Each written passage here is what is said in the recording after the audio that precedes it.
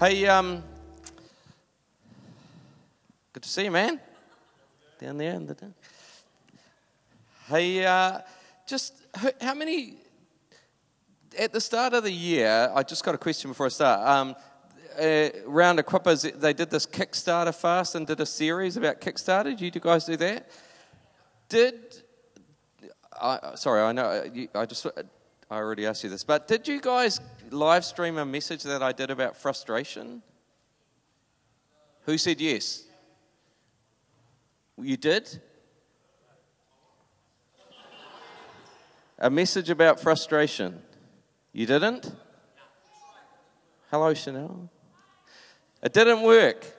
Okay, because is it all right if...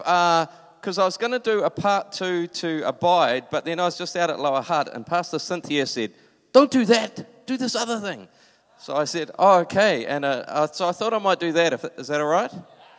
Cool. Okay. So she was a bit worried when I flicked this up. She thought she had to do another fast. Malaysian Chinese like their food, eh? So she was like, no, we're not doing another fast. But no, we're not. Just to remind you, so the start of the year, all around Equippers around the country did this Kickstarter fast. Did you guys do that? Daniel fast. Yeah, it sounds easy, eh? Until the sugar detox hits in. And then it's just sore. Let alone the coffee. But it was an interesting way to start the year, because if you think about it, was at the start of the year, and it was like, hey, we just don't want to kind of meander into the year and kind of get to June or July and kind of think, man, half the year's gone and we haven't even got started yet. And kind of the concept of Kickstarters, like, man, we just want to get this thing going quickly. So Kickstart, we often use it at the government, kickstarted the economy. It's kind of an injection of energy, an injection of resource to quickly propel something, quickly get it going somewhere. But here's the thing I want you to start to get. It implies that there's a gap between where I am and where I want to be. And it's like, I just don't want to meander. I want to get there quickly. I want to move. Is that right? Make sense? Okay, so as part of that Kickstarter, I'll see if my little machine's going to work. Maybe not. The dongle doesn't. Oh, it did. Awesome. They put this on Facebook. Life would be so much better if. So it was to kind of get people thinking about that gap between where they are and where they would like to be, and just to kind of get them thinking as a lead into Sunday. Does that make sense? So I just want to read some of what people said. This will give you an idea. So to get you thinking, because I want you to start thinking about the gap between where you are and where you know God wants you to be. So this is what some people said. Life would be so much better if I could find the wheel for my trailer. That's a guy who wrestles with the big issues of life, eh? It's a bit sad. Life would be so much better if everyone would agree with me. Yeah, life would be so much better if we could convert vegetables into bacon. Do you like that? I was like, you don't eat that green muck, man. You feed it to the pigs and they make the bacon. It's like, you can do that. Is that right? Do I get an amen? Bacon, yeah. Not salads. Life would be so much better if people thought more and acted less. Here's one I like. Life would be so much better if parents allowed their children to leave and cleave with their husband, wife, and if decisions could be made as a couple without a backlash from parents, in-laws, i.e. decisions about Christmas, birthday celebrations, holidays, etc., etc. Right. Yeah, amen. That's someone who's got... I wasn't going to say where that came from, man. No. That's someone that's got in-law issues, right? Okay, where are we? Life would be so much better if people listen to God instead of their own selfish desires. This one's a bit more serious. It's from a mum, and her 10-year-old son says this. 10-year-old boy says, quote, if no one had allergies or diseases like cancer, and I know that his dad's got cancer and was dying, so you go, oh man, that is sad. Here's one for the young mums. Life would be so much better if children slept. Now, this will be interesting in Wellington. I'll tell you, I'll read this and I'll see what reaction we get. Life would be so much better if there was a massive redistribution of wealth. Right, most other churches is just dead silence. Like there's not a lot of left-wing socialists in Equippers churches around the country, eh? Right, but there is one or two in EquippersWellington. Okay, we won't tell anyone. Okay, life would be so much better if this is a good one. Life would be so much better if KFC was healthy. Now we're talking. Someone got really inspired about this, and so they went, oh, yes, my friend, imagine if that was actually the secret to weight loss. And then the first person replied, life would be a dream then. Okay, so I don't know if that's just a South Auckland thing or if it also applies. Yeah, I got in trouble when I said that last week somewhere, but those were from South Auckland people, those comments. Yeah. Okay, life would be so much better if my dad was healthier. So that's a bit sad. Any students here? Life would be so much better if StudyLink would give me a student allowance. Now the counsellors start kicking in. Life would be so much better if people had much more empathy for each other and would naturally and easily understand and feel connected to each other. There was even less reaction than the massive redistribution of wealth. Like, there's not a lot of socialists here and there's not a lot of counsellor types here. But like, if you want pastoral care, don't give them looking. Yeah, okay, moving right along. I've got a friend who's an Anglican vicar. He said this: life would be so much better if Anglicans could borrow Pentecostal graphic designers for a few hours a week. So he obviously quite liked the fonts and stuff. It's from a South African immigrant. Life would be so much better if travel was instant, if there was a porthole we could walk through so we could spend precious moments with loved ones in different countries. Isn't that nice? Now the real pastoral people start kicking in. Life would be so much better if people could feel safe and loved enough to be vulnerable enough to allow God to heal their past and therefore move them into their future. Right, like I said, the counsellors, coaches kick in. Life would be so much better if we followed through on our words and thoughts of love for one another. And a final one, I like this one. Life would be so much better if change, i.e. the character of Christ formed in me, would be instantaneous and not a daily battle for ground. Like that? So all that makes you think about this gap between where I am and where I want to go. Right? Between my current reality and the dream that's out there. And I reckon there's at least 3 different reactions to that, 3 different emotional responses. One is, like, some of those you just need to make peace with it, okay? I've got bad news for you. KFC is not going to be healthy, and it's certainly not going to be the secret to weight loss, so you just need to come to terms with that. Is that all right? Sorry, we can pray for you. Just accept it. Okay, the second one, some of them there's a sadness and grief, like the little boy whose dad's got cancer, the woman whose dad's unwell. There's a sense of grief and loss and pain for some of them. But there's a third reaction that is the thing that I want to focus about, which is frustration. See if did you do that or me? You did. Okay, is my machine? No, it is you. My machine's not working, so you're going to do it all. Okay. Awesome, I can get rid of that. Frustration is defined as the feeling of being annoyed because you are not achieving what you want. It's like, I'm here, there's something out there that I think should be, that I believe in, that I want to see in my life or my family or my community or my church, but I just can't get there. And so I'm annoyed and I'm frustrated. So let me do a quick test. How many people here would say there's some part of your life that you're frustrated tonight? Okay. Well, here's the good news. I'm going to speak into that subject of frustration tonight. We're going to deal with it. And by the end of tonight, every one of you is going to have your hand raised. Okay?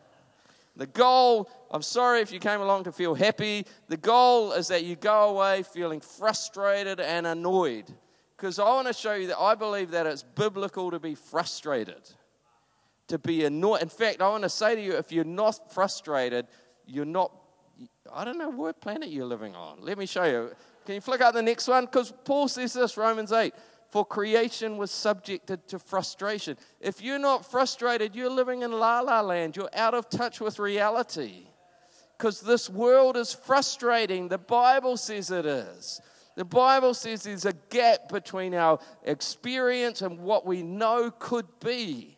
And it's annoying and it's frustrating that we can't take hold of it. You know, if you flick up the next one, this is going to work well.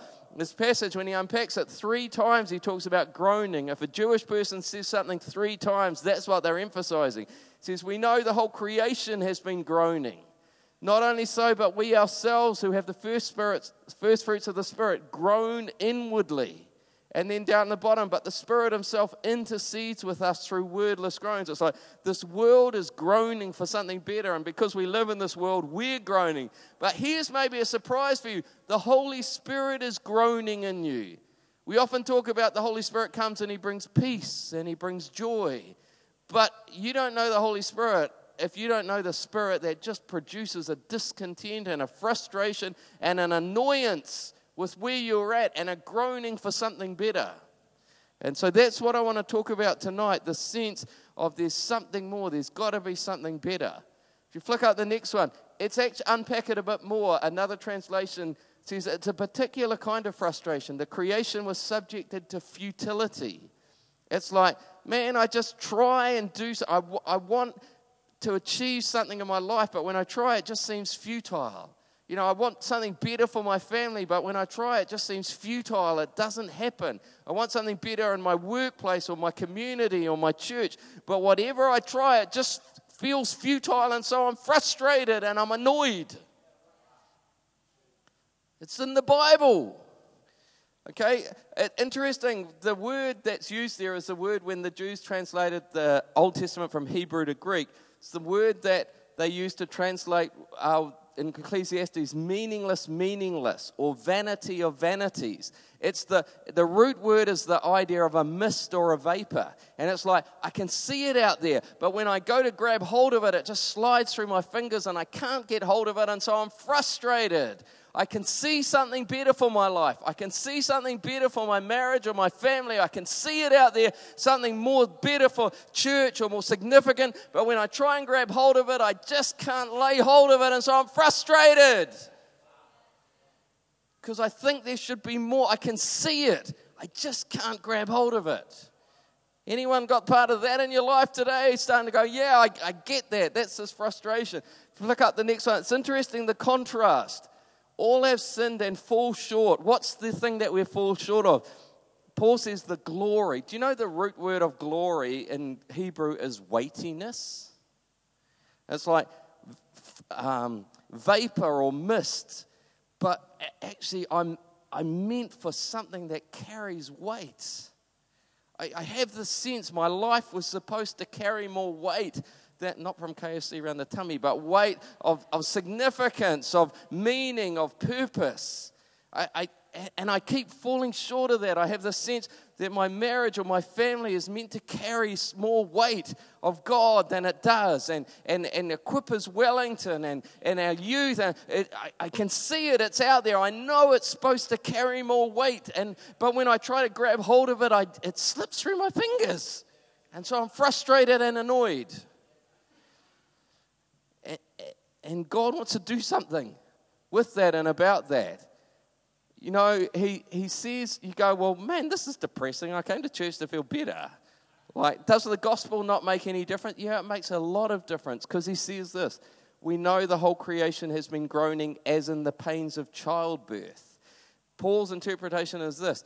Because of the resurrection of Jesus, we actually know there is something better coming. But that just makes the current groaning even more frustrating, because we don't have the option to give up. We know something better is coming. We're just not seeing it birthed right now. But that just makes us more frustrated, because we know it's out there. We just can't lay hold of it yet. And so we're frustrated and we're annoyed and we're groaning. This passage, Paul unpacks it. See if you can pick this up. His argument, for the creation waits in eager expectation for the children of God to be revealed. There's the passage we looked at. For the creation was subjected to frustration, not by its own choice, but by the will of the one who subjected it, in hope that the creation itself will be liberated from its bondage to decay and brought into what? The freedom and glory, or other ones say the glorious freedom, or the freedom of the glory. What kind of freedom's Paul talking about? The freedom from futility, the freedom to pick up weight, the freedom to pick up significance. And do you hear what this is saying? It's like all of creation is looking on at your life and your family and your ministry and this church, and it's like, come on, EquippersWellington, we're waiting for you to pick up more of the weight of God, because then we're going to be caught up and dragged into that reality with you. And they say, come on, guys, we're trapped until you take on that weight, until you break through out of futility. Wellington's going to be stuck in futility until the children of God pick up something of the freedom to pick up the significance of the call of God on your lives. There's a destiny. There's ripple effects that the world is waiting to happen when you step into your purpose and destiny and significance in God. Man, God's reminding you about that in this. Okay, and so we're not surprised. I mentioned before, we often would talk about the Spirit's like the cute little dove, and he's going to make you feel all peaceful and joy. It's like, no, he's going to come and he's going to groan within you. He's going to make you discontent.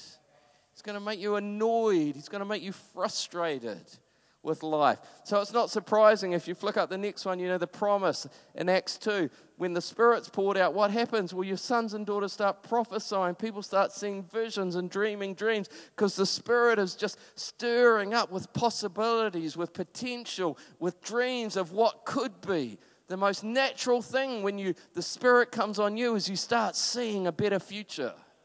And you start seeing it out there, and something stirs to want to lay hold of that and to grab it and to make it real. Now, Paul's contrast is mainly between the whole age now and the age to come when Jesus returns. But there's a big but. Let me read this in 2 Corinthians. Now, the Lord is the Spirit, and where the Spirit of the Lord is, there is freedom. There is already a dimension of this liberty, this freedom from futility. And we all who with unveiled faces contemplate the Lord's glory, here's the thing, are being transformed into His image with ever-increasing glory, which comes from the Lord who is the Spirit. We are being transformed right now into His image with ever-increasing glory. Your life should carry more weight now than it did a year ago. You should be determined that you're not going to be sitting here in a year's time still the same person as you are today. You go, my life is going to carry more purpose, more significance, more destiny. This church is going to carry more significance, more purpose, more destiny. We're not prepared just to say, set the status quo and go, this is good enough. We go, there's more. And we just want the Spirit to keep transforming us to move into more. It's like there's more. We've got to break up this acceptance of the status quo.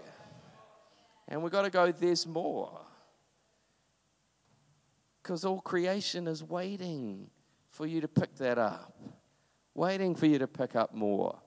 I read this book by this Christian psychotherapist over last summer holidays. It's a bit psychobabble stuff, but he says this. I'll explain it. Markers of fully actualized humanity, that just means kind of people who've got it together, include such things as, and he said this and I was stunned. I was literally stunned.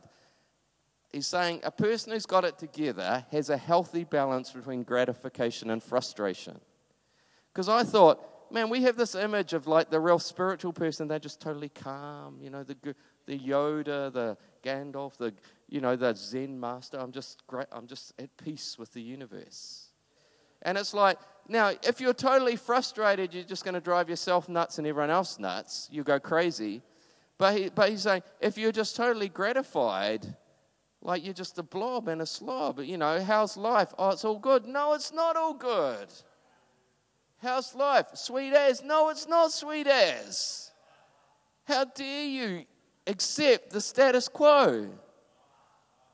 How dare you not rebel against the brokenness of our world, the limitations of what has yet been seen in your life and your family and your community in this church?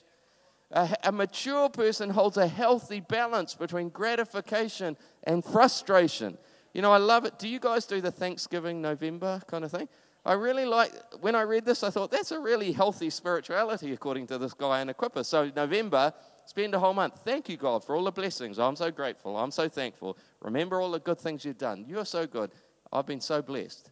Get that sussed, all in the zone with that. Then February, fasting and praying, come on, God, there's more. We want to kickstart. We want to move on. We want to go forward. We want to see more.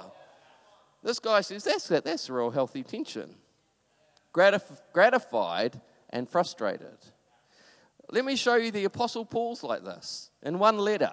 So if you flick this up, this is Yoda Paul, kind of Zen master, calm, content, at peace with the universe Paul, okay?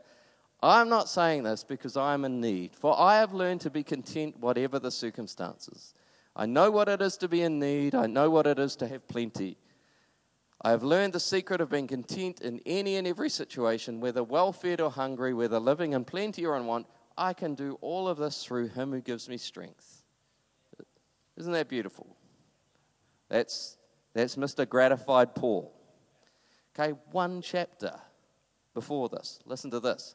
Not that I have already obtained all this or have already arrived at my goal, but I press on to take hold of that for which Christ Jesus took hold of me. Brothers and sisters, I do not consider myself yet to have taken hold of it. But one thing I do, forgetting what is behind, straining toward what is ahead, I press on toward the goal to win the prize for which God has called me heavenward in Christ Jesus. That is amazing. This is Paul. He's written 1/3 of the New Testament. He launched the church into Turkey and Greece and heading over to Italy and heading for Spain. Like, he's the one-man launch of Christianity after Jesus. And you know, like, seriously, Jesus spends 3 years training 12 guys and then says, okay, you reach Israel. Then he knocks this other guy off this donkey and goes, you get the rest of the world. Paul goes, yep, sweet as. I'll go for that. We're going to go. Write the Bible. Evangelize the world. He's in his 60s. Like, seriously, Paul, what did you want to do? Write the whole Bible. You know, go to Mars or something. Like, relax, man. Do you hear what he's saying? I press on I haven't already arrived at my goal. I press on to take hold of that which Christ Jesus took hold of me. He said, I have seen something more to what Paul was called to be, and I haven't yet laid hold on it. Seriously, I haven't yet. I've written most of the New Testament. I've evangelized most of the known world, but there's more to my life yet. I haven't yet laid hold of it. I'm still something more out there that I want to take hold of. So everything is, I press on to take hold of that thing. If the greatest missionary, apostle, theologian, church planter in the history of the world was dissatisfied with the status quo and what he had achieved, how dare you say it's all good? How dare you not be frustrated? How dare you make peace with where you're at and not go, there's more. God took hold of my life for something more than I've seen yet. And I'm not prepared to settle down and make peace with it. He actually does it even in one verse. Don't be anxious about anything, but with thanksgiving, do what? Well, present your requests to God. So I'm not anxious, I'm thankful, but I have requests. There's stuff that's not in my world that I want to see come into my world. So I'm petitioning God. I'm saying, God, come on, break through into my life. Come on, God, work in this marriage. Reach out to those unsaved people in my family. Come on, God, change my school. Reach out to those people in my workplace. Come on, God, EquippersWellington needs to pick up more weight. It needs some breakthrough. Come on, God, I'm bringing some requests to you. I'm not anxious. I'm thankful. But man, I've got some requests because I'm frustrated with where I'm at and I want to see more. This guy, Simon Walker, he's an English leadership consultant. I love this.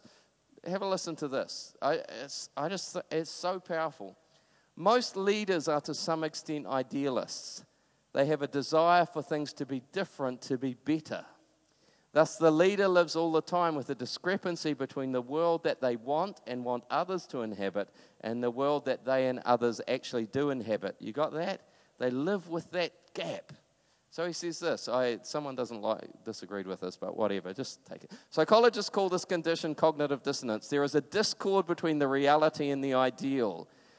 This is powerful. Most people deal with that cognitive dissonance fairly effectively simply by choosing to look away from the ideal. It's too much tension living with that too painful living with that discord. So what do? I surrender the ideal and I make peace with the reality that I've got. Listen to this. They come to tolerate the reality by avoiding the evidence, by filtering the data they receive. They fabricate a world in which the discrepancy is less. Isn't that? It's too painful to live with the tension. Can you go back? So I avoid the evidence, I filter the data, I fabricate a world in which the discrepancy. What do you mean? Well, what about this? Estimate something around 250,000 children living in poverty in New Zealand. Immediately, but that's not real poverty, that's not like India. No, their health and their education is compromised by the living conditions of their family. That's painful to live with that, isn't it? What about this? 50%, just over 50% of the prison population is Māori. That's not okay. Before the rapid urbanisation of Māori in the kind of 1940s, 1950s, the prison population was proportionally lower because they were connected in whānau and iwi. Something's wrong. That's not okay. What about this? Today, this morning, between 80 or 90% of people in Wellington didn't come to church. They don't know Jesus. 80 to 90%. 8 to 9 out of 10 people don't give a toss, don't give a rip, don't understand the significance of Jesus. Or if they do, they don't think that church is worthwhile investing in. That's not okay. Because we actually believe that that's the greatest message they could know. But we really like EquippersWellington. We're family and no. Oh, that's cool. But 80 to 90% of Wellington doesn't know that. I love Pastor Sam Monk in Auckland. He'll often say, we're going to reach our city or we're going to close the doors, but we're not going to do anything in between. It's like, relax, man. Last Sunday you had 2,500 people in your services. Pat yourself on the back. No, but I measure against... I refuse to take my eyes off the bigger picture, which is 1.4 million people who don't know Jesus.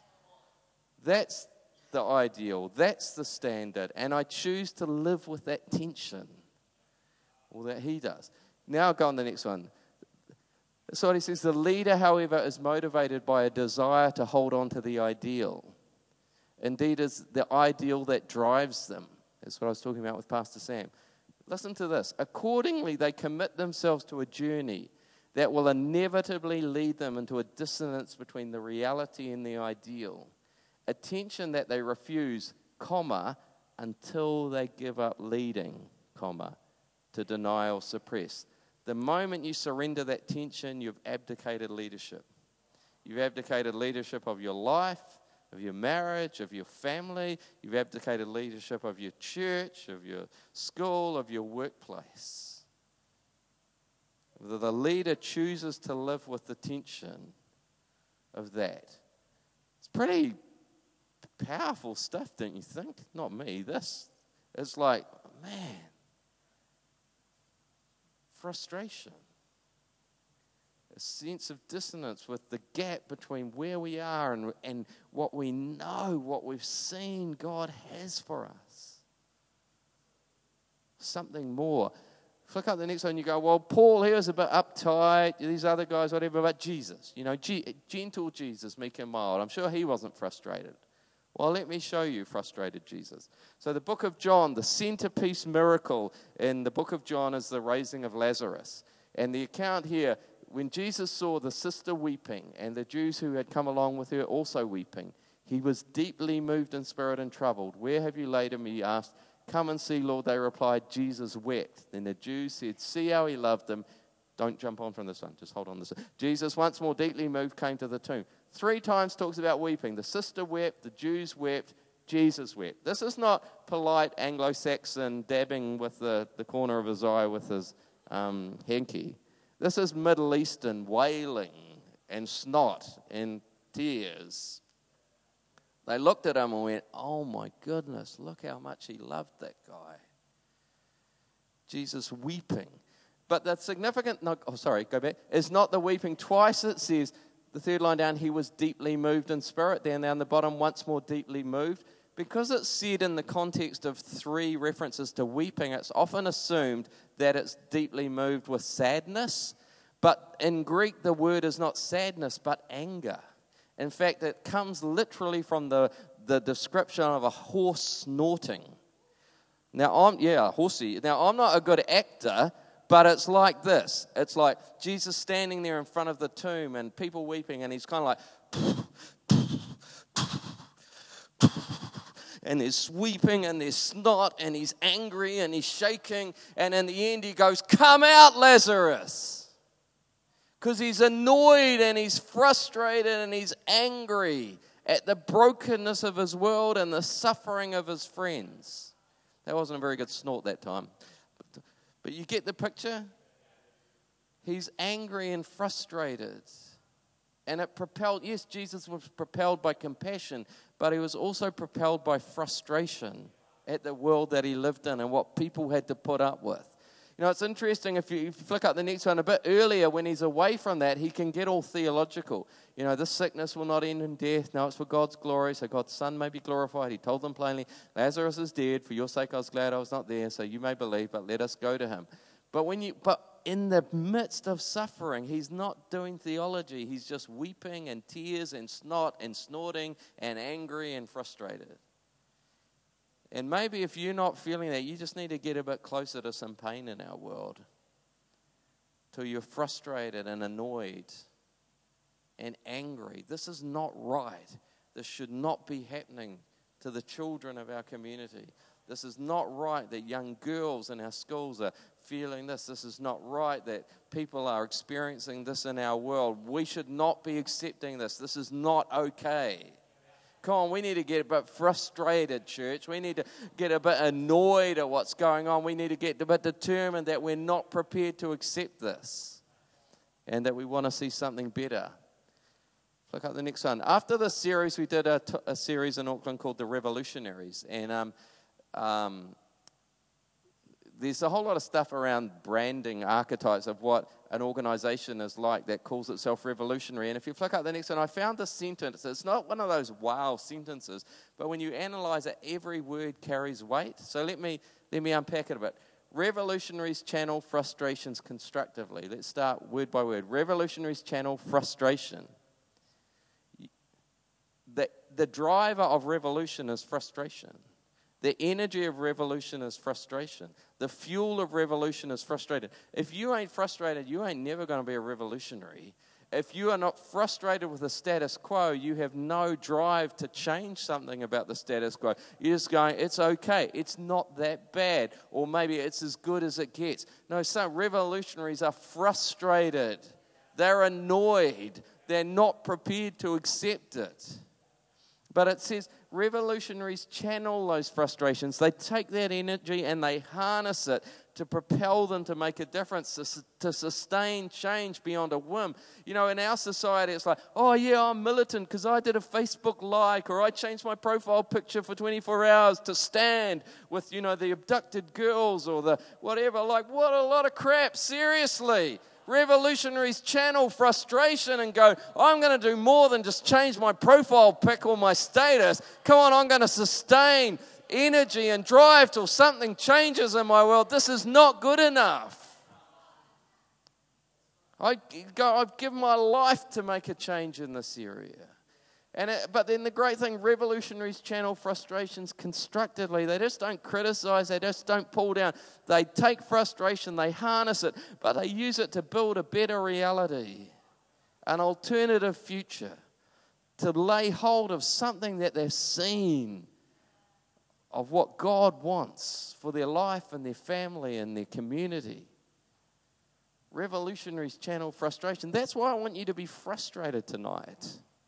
Because I want you to be a revolutionary church that changes stuff.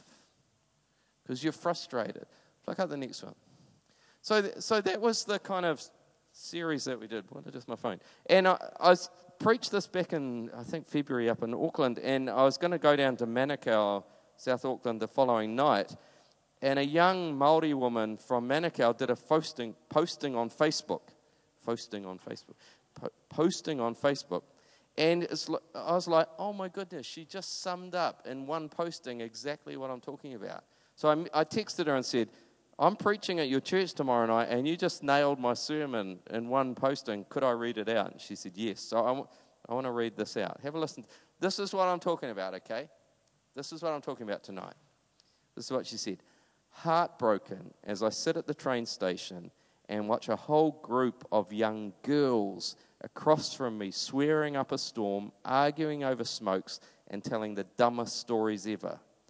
One of them walked off with her cousin's phone, laughing as if she was going to steal it.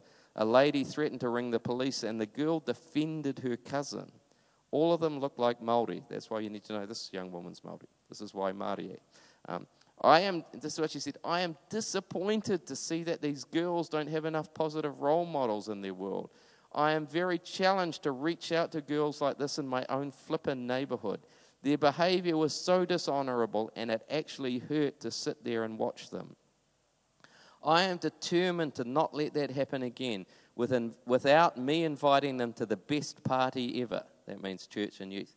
Where they'll find plenty of royals. That means people who know who they are in God. Living in their hood who know how to honor, love, and respect. Then she says this, capital letters, anyone with me? Then hashtag heart for Manurewa. And then a hyphen, feeling conflicted. That's powerful. Heartbroken, disappointed, challenged, determined, conflicted. That's what I'm talking about. That's godly frustration. Can I actually stand? Can I get the person on the music thing doing that? But don't take away my slides yet. Can I get to stand? We're going to pray in a minute. And we're going to offer, some of the leaders are going to offer to pray for people. And we often, we're going to pray that the Holy Spirit comes on you and you feel peace and you feel love. We're going to pray for people who want an anointing of frustration. You go, where is that in the Bible? Well, let me show you. Flick up the next one if you want to play something. This is from Judges. This is about Samson. It says, the Spirit of the Lord began to stir him while he was in Mahanaim Dan. He was born with a destiny and purpose. He went on to be a judge who delivered Israel. But it says something happened to him as a young man. The Spirit began to stir in him. And the significance is the Mahanaim Dan in Hebrew means the war camp of Dan. And it's like, he wasn't stirred by the Spirit when he was hanging around interpretive dance classes or relax and soak in the Holy Spirit. He was stirred by the Spirit when he hung around soldiers. Something is stirred in him that says, come on, Samson, you can make a difference.